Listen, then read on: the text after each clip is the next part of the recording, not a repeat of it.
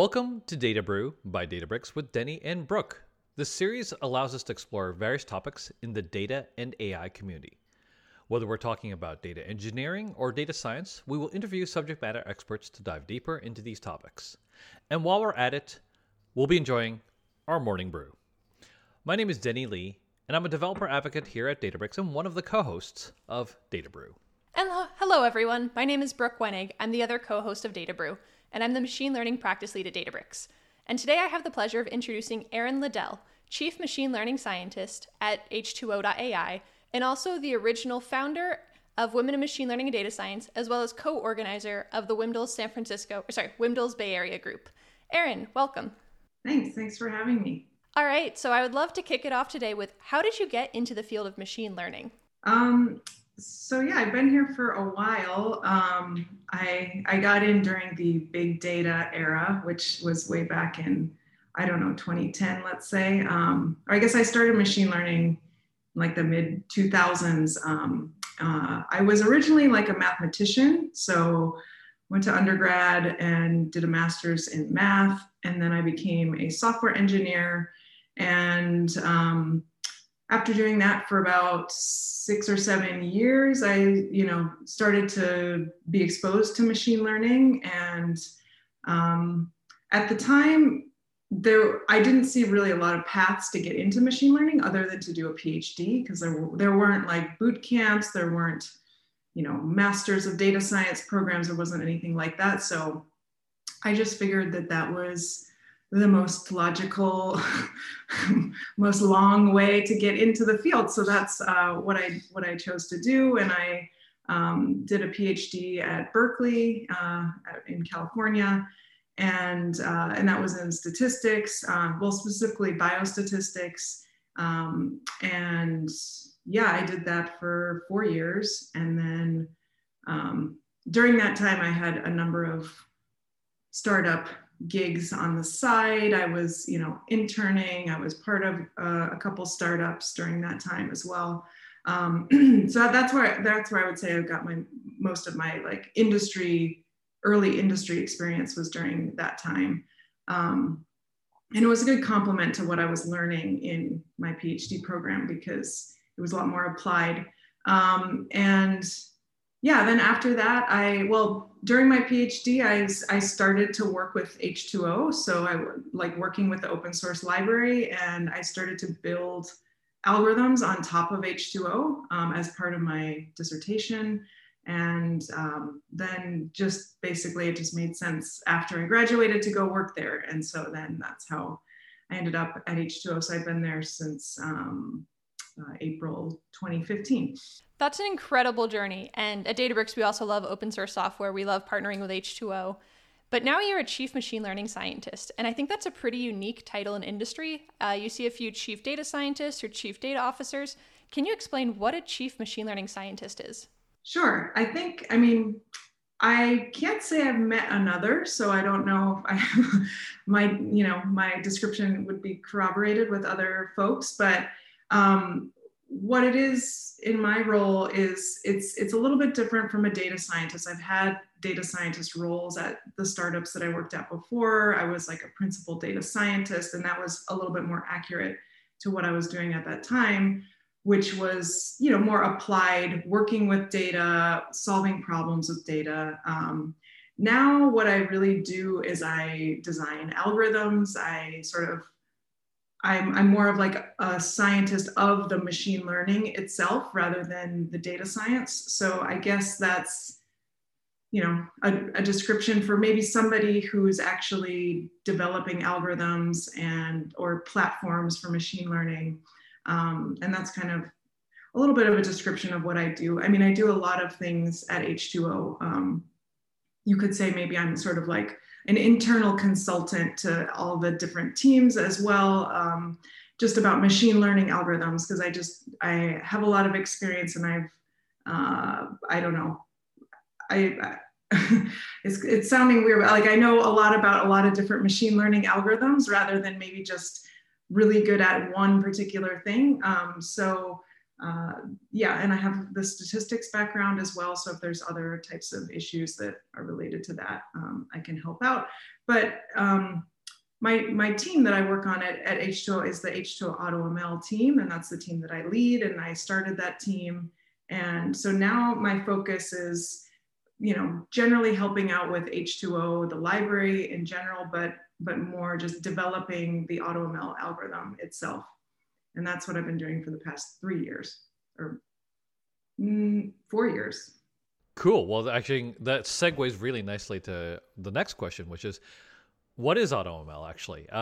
Can you describe a little bit and who's it targeted for? Is it for data scientists, people who can code, people who are new to ML? Yeah, can you provide a little context around that, please? Yeah, so that's another pretty big question. So, I mean, it probably means different things to different people, but for me, AutoML, I like to think about it in terms of not one definition, but what are some of the goals or features of AutoML versus traditional or just normal machine learning. I would say one goal is to just train the best model in the least amount of time. That's one take on it. So we're not always going to look for the best model based on model performance. There could be lots of other things that you could prioritize, like interpretability, prediction speed, that type of thing. But whatever best means for you, some combination of these different attributes. So train the best model in sort of the least amount of time with the least amount of effort. And so that would mean we want to minimize the amount of computation time once you're running the software or the algorithm. And we also want to minimize the amount of time to just set that up. So typically when you see an AutoML platform or library or solution, it should pretty much just be here's my data, here's what I'm trying to predict, and maybe here's what I'm trying to optimize, and then how much effort shall it go for an hour? Do you want to run it for 5 hours? Or in H2O AutoML, you can also specify a number of models. So I want to train 50 models or something like that. So in terms of software, I would say any software where you don't have to specify anything except for those things that I've just mentioned would be AutoML software. And I think there's lots of tools that make it easier to do, let's say, hyperparameter search, but you still maybe have to set up the space and decide which parameters you want to tune. I would say I wouldn't consider that really AutoML. I would say that's really good tooling to help you, quickly do what you're trying to do. But for me, AutoML is very much you don't have to say anything, you don't have to do anything, and you could customize it if you like, but you shouldn't have to. So when I'm deciding, is this library an AutoML library, I would look at do you have to know anything really about the algorithms beforehand, or could you just sort of press a button or write one line of code?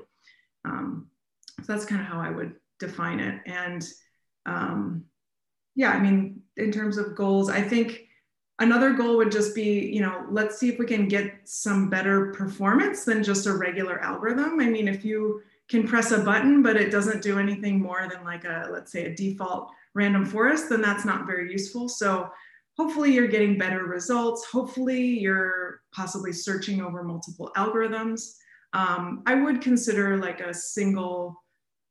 function that tuned a single algorithm. If it did it all automatically, I would still consider that to be AutoML, but it would be good to, to have a tool that searched multiple algorithms, because you never know what's going to work well. And, I mostly work in tabular data. So a lot of times that the best algorithm is some kind of tree-based method, like a GBM or an XGBoost or something like that. But, every once in a while it's a GLM and you're just you don't know why. It's just something with the data. Or maybe it's a deep neural network, which, don't work generally as well on tabular data as tree-based methods, but you never know what you're going to get, and data can be quite different, and there's lots of issues hidden in the data that maybe some algorithms can't handle. So you want to have a sort of a multi-algorithm approach, in my opinion.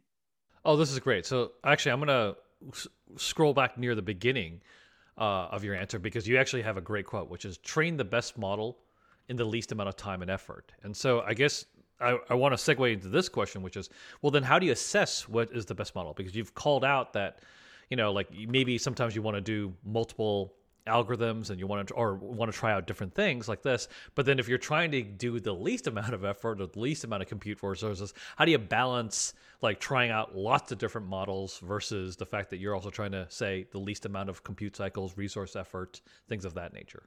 Well, that's the tricky part, because I mean, anybody could write, some kind of wrapper function that did a gigantic grid search, and you could call that AutoML, but that's that's not very efficient. So I think one of the difficult parts about AutoML is trying to sort of prioritize what you think might be good at the beginning, or so that you don't waste a lot of time. So that's the hard part. And that's the part that, this is why we see lots of different types of AutoML software, like that take very different approaches, because nobody's really, it's like the $1 million question. Like, how do you just know exactly what the best thing is in advance and just search that and just be done quickly? That's a really hard question. And I do think that the AutoML field might go in the direction of maybe we can predict that using machine learning. So that would be like some kind of meta learning thing. There is research. There's a whole workshop at NeurIPS about meta learning, and I do think that the AutoML research community will go in that direction, because it is just AutoML tools generally are quite computationally expensive, because you are searching a big space generally, and the good ones will figure out how to do that as efficiently as possible. And so sometimes that could mean maybe doing a few experiments at the beginning to kind of get an idea of what direction might be good to head in. Or sometimes things are just totally, just a sort of predefined steps. I've seen tools like that. So it just depends. So you had mentioned trying to train the best model in the least amount of time. But whenever I build a model, I need to do a lot of feature engineering, a lot of data analysis to figure out what types of models that I should do, what are the assumptions of these models. And I just want to get your thoughts on how involved should the human be in this loop? Should they be involved at each step, for example, verifying the feature engineering? If there's any missing values, they tell it how it should be imputed. Or should we just let AutoML handle everything end to end? I really think there's a lot of room for both approaches. So there's, what you're talking about is typically referred to as human in the loop AutoML. So that's kind of, its own thing. And I think that can be very useful. There's also a use case where you just don't want to actually have to intervene. And there's pros and cons of both, right? So like you might have a situation where you're trying to train, let's say you have 100,000 customers and you want to have 100,000 models, one for each customer, and you want some kind of like pretty much automated way to do that. That might be more suited towards the like press a button type AutoML. I will note that that's a little bit of a dangerous thing to do. Like you don't really want to just create 100,000 models and put them into production without anybody checking to see what's going on there. So you would also want to build some kind of layer on, like, let's say in between when you finish the AutoML models and when you deploy, something to check that those models are, not biased or are not failing on certain subsets of the data, things like that. I mean, that's just generally good practice for deploying machine learning models. I do know that some people, don't do that. They would press a button and just deploy, but I don't think that's a great idea personally. And then for like human in the loop AutoML, I would say that's more useful if you have like one particular data set that you're working on. You're really kind of committed to that data set, and maybe you're willing to invest a little bit more time.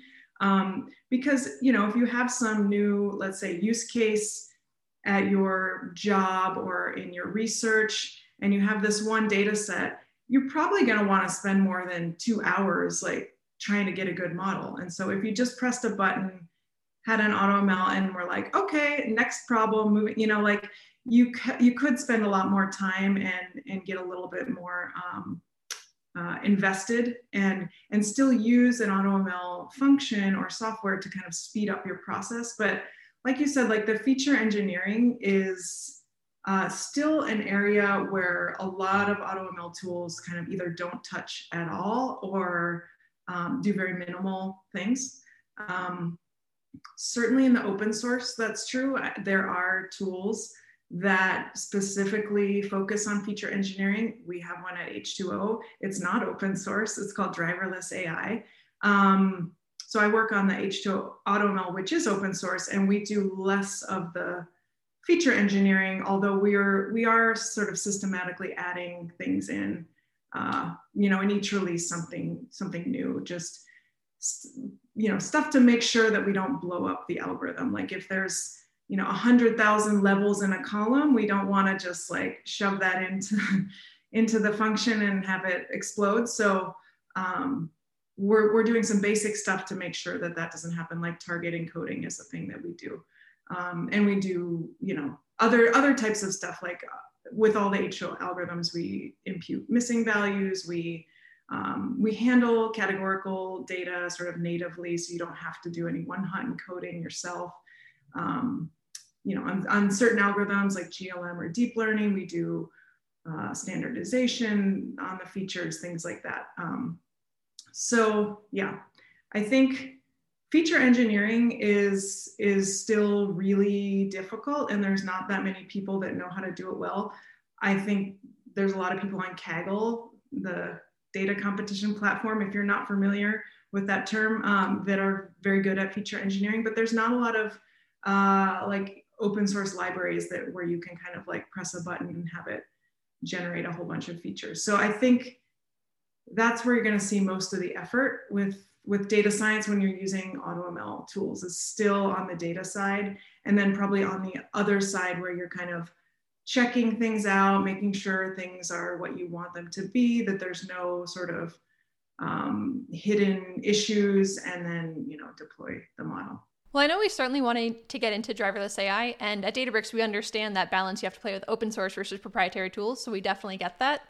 I did want to ask you, a little bit earlier, you had mentioned with AutoML, you don't want it to just build a default random forest, and you want to do something smarter than grid search. What things does it do that are smarter than just a basic grid search? So I think, well, when I say a basic grid search, that I think one of the things that you can do to add value on top of that is you can look at, what are you grid searching to begin with, or, maybe not. I would say you probably never want to do grid search. You probably always want to do random search, but you still have to choose which of the, which of the hyperparameters do you want to use? What ranges do you want to search over? How much time do you want to devote to certain areas of the search space? And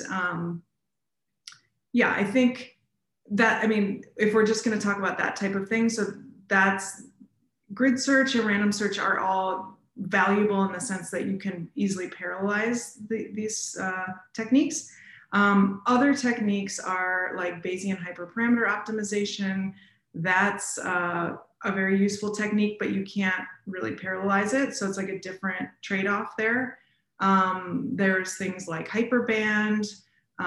There's a combination of hyperband and Bayesian optimization called BOHB, Bayesian optimization hyperband. So there's lots of different techniques for tuning, but it depends what your goals are, what your system is, if you're willing to wait, or if you want to sort of get something quickly by using parallelization. These are all options on the table. Oh, this is excellent. Actually, by the way, glad you called out Hyperband, because in fact, as part of Data Brew Season 2, we had the opportunity to actually interview Liam Lee about Hyperband. So that was great. I just want to do a little shout out on that one. Yeah, Hyperband's a great method. Perfect. Nevertheless, I did actually want to roll it back up a little bit and Let's talk about AutoML. We've been talking more on the geeky side. Don't get me wrong. Always love doing that. But what do you think are some of the best problems that are best solved by AutoML, and maybe some of the problems that AutoML is not suited for doing? I'm just curious from that standpoint. Yeah, well, I would say like for tabular data, if your data is, can be structured in a tabular format, AutoML tools do a pretty good job. I think it's a little bit harder if you're dealing with image data or text data. There's sort of, I would say you can kind of divide AutoML methods into two main groups. One, everything for tabular data, and then one, everything for non-tabular data. And that puts you into the more deep learning world. And that AutoML in the deep learning world is more or less some kind of neural architecture search, or NAS is what people call it. There's other things that people do as well, but there has been a lot of research to make that more efficient. There's something called eNAS, efficient NAS. And there's been a lot of development trying to get that to kind of be a good solution, but it's quite computationally expensive and exhaustive. And so, there's a lot of development in that world, and it's very different from what you see in the tabular data world. So I would say the AutoML tools that are out there right now are quite suited for tabular data, not so much for the other types of data, although there are tools in the open source, like AutoKeras is one that will do that type of thing. But, and then I guess I would say, like, if there's anything else sort of tricky with the data that you need to be aware of related to data leakage, so that can happen when, I think if you're working with like clustered data, so let's say, an example is this data set that I was just working on with a colleague of mine in a Kaggle competition. It was called the Women in Data Science, which is a conference, Datathon. It just ended. So there was some issues like that came up that like you would have to kind of think about before just shoving it into an AutoML tool. So it was medical data. So we had hospital IDs, and then we had ICU IDs.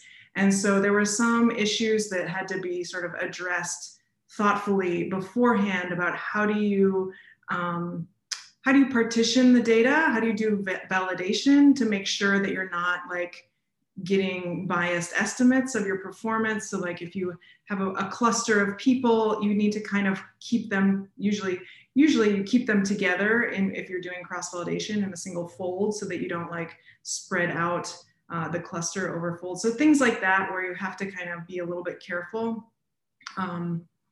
I think, it's just good to be aware that there are like tricky validation issues that can creep in any situation. So you might have to have some data science expertise when you're still using these tools.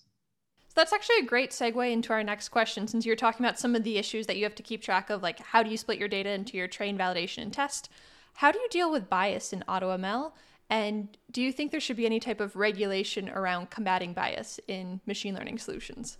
I would say I don't think a lot of the AutoML tools are dealing with this at all, or machine learning tools in general. Typically, we have all of those libraries that look at sort of explainability, which is sort of a prerequisite for evaluating bias or fairness in a model. Generally, those are separate libraries that you have to bring in. They're not so much included with like in scikit-learn. It's not like there's all this fairness stuff sort of built in. You have to bring in these other libraries and kind of do a post hoc analysis of your models. And so that's probably, again, like something that might change over time, that like, rather than what it looks like right now is like you just build models like you normally do, and then you take those models and then you go and use a separate set of tools to evaluate, what's going on there. Are there certain subsets of the data where the error is worse than others? And you have to, like, as a human, think about, okay, this column is sort of splitting the data set into certain demographics, and maybe I need to be aware of that and then test out using like disparate impact analysis on these different subgroups and understand. So I would also mention that it's a much easier to detect the bias than to fix it right now. We don't have an auto unbiasing tool, and probably if somebody's saying that they do, they're probably not correct. I would not be surprised if we see lots of that. I mean, there are things that you can maybe do somewhat automatically, but I think it would be unrealistic, like right now in March 2021, to say that there's some kind of auto like debiasing tool. I hope that changes, because that would be extremely useful. And there is a lot of research in this field, especially in the last few years. So we'll probably see something like that. But yeah, there are just a number of methods, but a lot of them are really experimental, and I think everything has to be sort of evaluated on a case-by-case basis. I mean, you can kind of divide the approaches into like, do you kind of try to fix the data? Do you try to get more samples of the subgroups that are not represented as much? Sometimes that can help fix the bias. Maybe it's just a sampling issue. But then there's just all these other issues that might not, be good. And so this is something that I've been looking at H2O. I gave a talk about this at the UseR conference over the summer, which is like the big R conference for those of you who are not R people. And yeah, I mean, I was trying to build this demo that was like, how could we build fairness tools into AutoML? And like, so in H2O AutoML, one of the things that you get back is this, what we call leaderboard. And so you see it's sort of a data frame that has like a list of all the models, and it's sorted by default, like model performance. But then you can get some other metrics, like how long was the training time, how long is the prediction speed, things like that. But I thought, what if we add like more columns that have to do with fairness, and we can kind of have a flag for, is there some kind of issue, let's say with that we detected through disparate impact analysis with these models. And so basically what ended up happening on this data set that I was working with, it was, it's called the Home Mortgage HDMA, Home Mortgage Data. I can't remember the name of the acronym, but basically it's data collected by regulators about home loans. So that's a regulated industry. So, banks have to report like, these are the loans that we, approved, these are the ones that we denied, and they have to report the demographic information to make sure there's no issues. So, so I thought, oh, this would be great, because we can just calculate which models are unfair and like filter them out. And what happened was like all the models were unfair, and that was a problem, because now we know that, and now we have all these models which are showing that they're discriminating against, discriminating is a loaded word, but there was a disparate impact on certain subgroups versus others for all of the models that were trained. So, that's, if you get lucky, maybe some of your models will end up just naturally being fair just by randomness or something like that. But I think you need to really, I think in the future, like what we'll be building is something that's sort of fair from the get-go, rather than training a bunch of models and hoping that something like turns out to be fair and then you just pick that one. I think we're gonna have to like really redesign machine learning algorithms from the ground up, basically. And it's gonna be a big challenge, and it's gonna be like a lot of work over the next few years. But I think that would be a better approach than just kind of hoping that we can sort of filter out things that are unfair. You have a really good point about these fairness tools are decoupled from the core library. It's like if you're building a scikit-learn model and now I want to evaluate how it did get my R messy, oops, I need another package for that. And so I can definitely tell that you're very passionate about the area of fairness. And I'm curious, kind of switching gears a little bit, instead of focusing on open source tech, focusing on the nonprofit that you created, Women in Machine Learning and Data Science. And I'm curious, what inspired you to create this nonprofit, and what excites you most about this organization? Yeah, thanks for bringing that up. So yeah, the organization is called Women in Machine Learning and Data Science. wimlds.org, WIMLDS.org.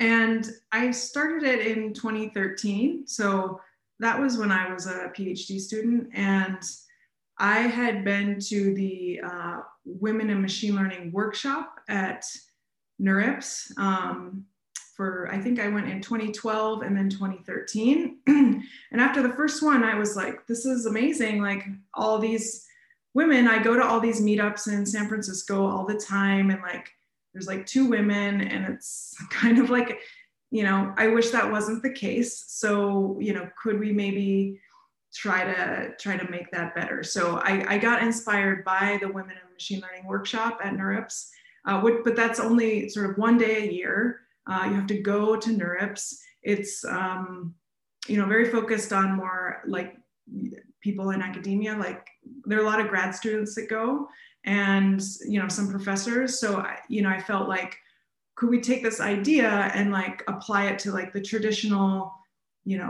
Bay Area meetup, machine learning meetup thing. And I had been part of a meetup before that I think it was 2009. I used to go to this hackerspace in San Francisco called Noisebridge. And we started, or I didn't start it, but I ended up co-organizing the machine learning meetup there. I think it's actually like one of the first meetups in the world on machine learning. I've tried to figure out if that's the case, but it was quite early. 2008 is when I started it, and I started organizing it in 2009. So I had some meetup experience of organizing, but that was a pretty small group.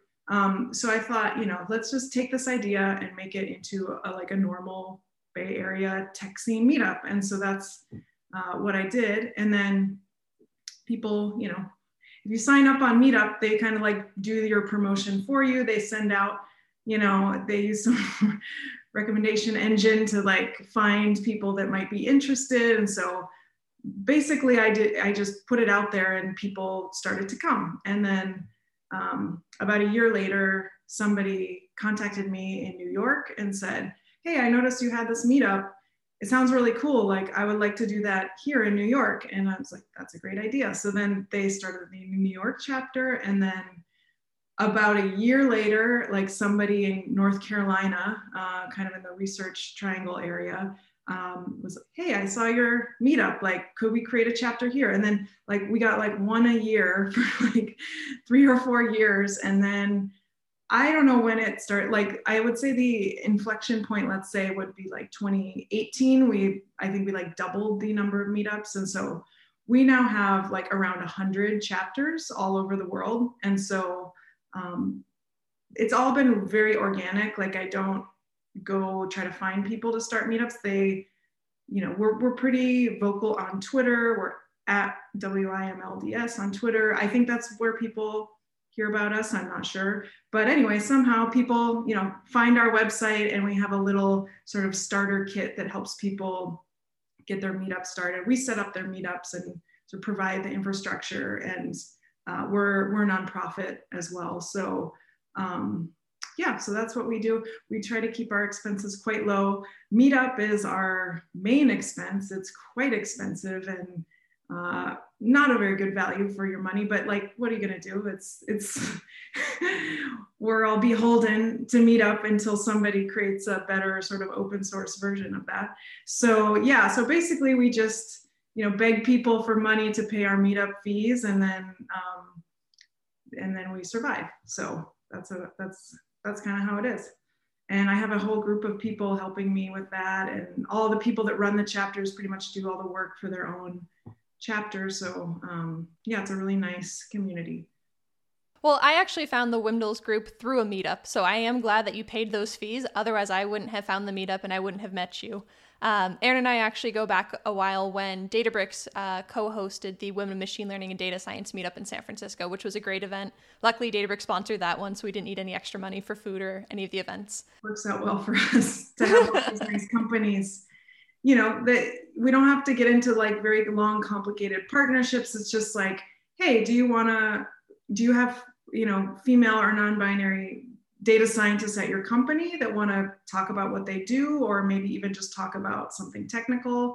And then they host us. And I mean, now we're all online, so it's different, but we'll get back to that eventually, I think.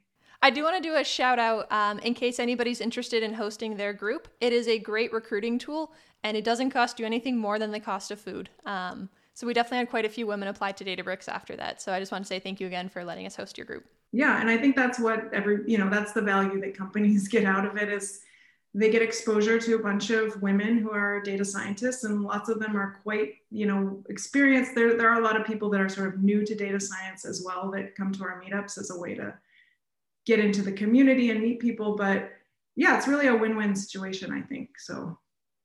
All right, I'm going to go ahead and close out our session since I realize we're at the very top of the hour right now. But I wanted to say thank you again for joining us, Erin, for sharing your expertise on AutoML and discussing how you got into the field of machine learning and the Women in Machine Learning and Data Science meetup. Thanks a lot. Thanks for having me.